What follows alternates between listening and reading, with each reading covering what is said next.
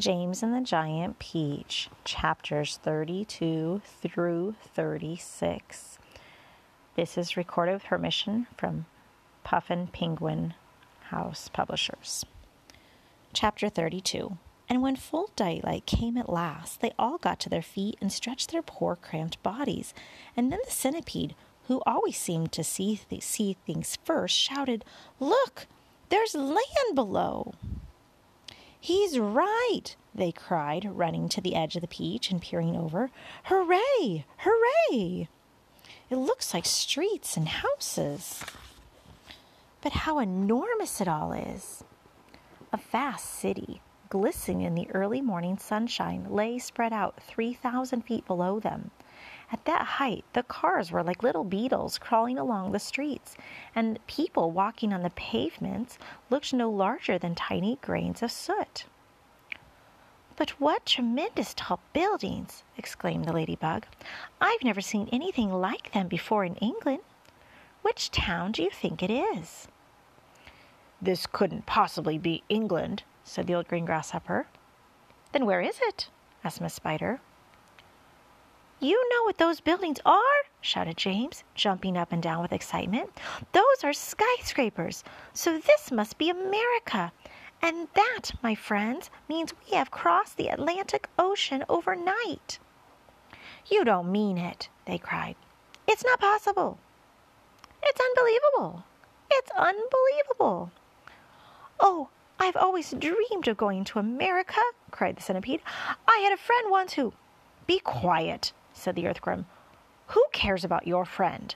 The thing we've got to think about now is how on earth are we going to get down to Earth?" "Ask James," said the ladybug.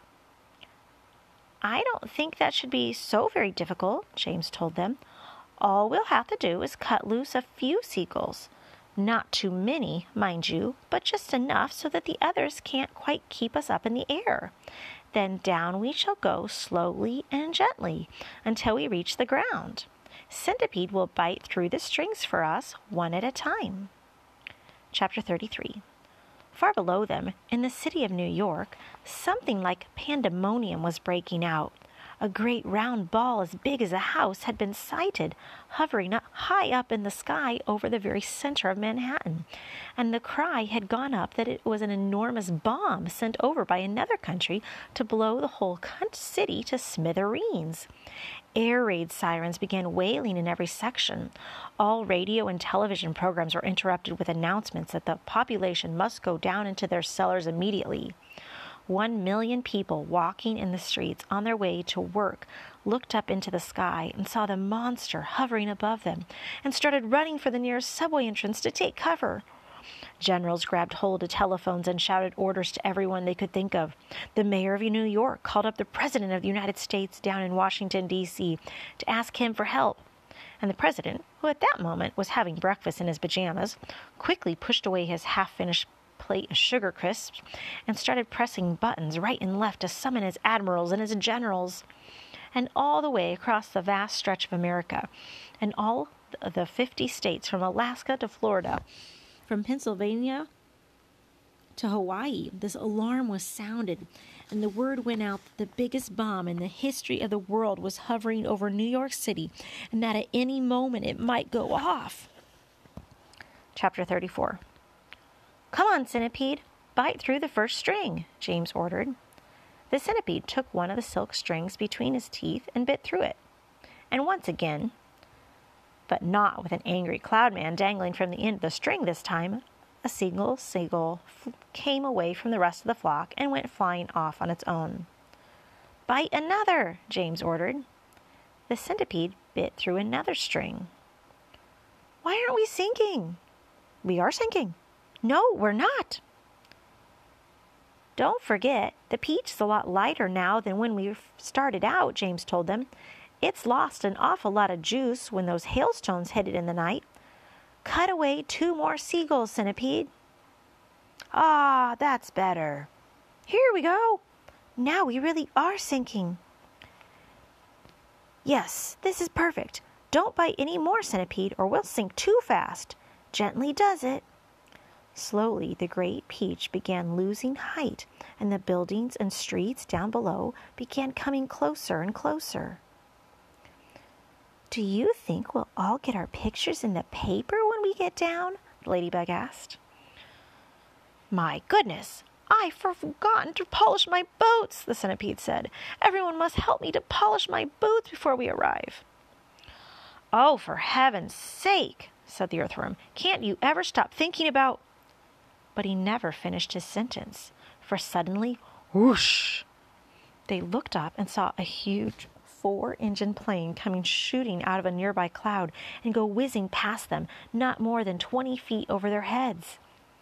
This was actually the regular early morning passenger plane coming into New York from Chicago, and as it went by, it sliced right through every single one of the silken strings, and immediately the seagulls broke away, and the enormous peach, having nothing to hold it up in the air any longer, went tumbling down toward the earth like a lump of lead.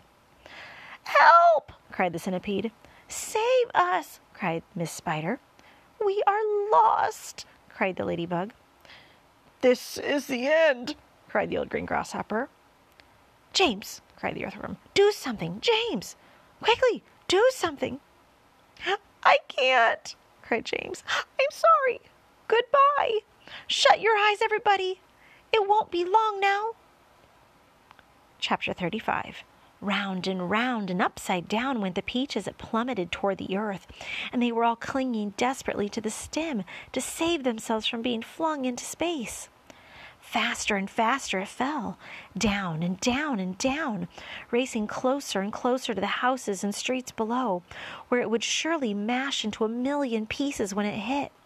And all the way along Fifth Avenue and Madison Avenue and along all the other streets in the city, people who had not yet reached the underground shelters looked up and saw it coming. And they stopped running and stood there staring in a sort of stupor at what they thought was the biggest bomb in all the world falling out of the sky onto their heads. A few women screamed. Others knelt down on the sidewalks and began praying aloud. Strong men turned to one another and said things like, "I guess this is it, Joe," and "Goodbye, everybody, goodbye." And for the next 30 seconds, the whole city held its breath, waiting for the end to come. Chapter 36. "Goodbye, ladybug," gasped James, clinging to the stem of the falling peach. "Goodbye, centipede." "Goodbye, everybody." There were only a few seconds to go now, and it looked as though they were going to fall right in among all the tallest buildings. James could see the skyscrapers rushing up to meet them at the most awful speed, and most of them had square, flat tops. But the very tallest of them had a top that tapered off into a long, sharp point, like an enormous silver needle sticking up into the sky. And it was precisely onto the top of this needle that the peach fell. There was a squelch. The needle went in deep, and suddenly there was the giant peach caught and spiked upon the very pinnacle of the Empire State Building.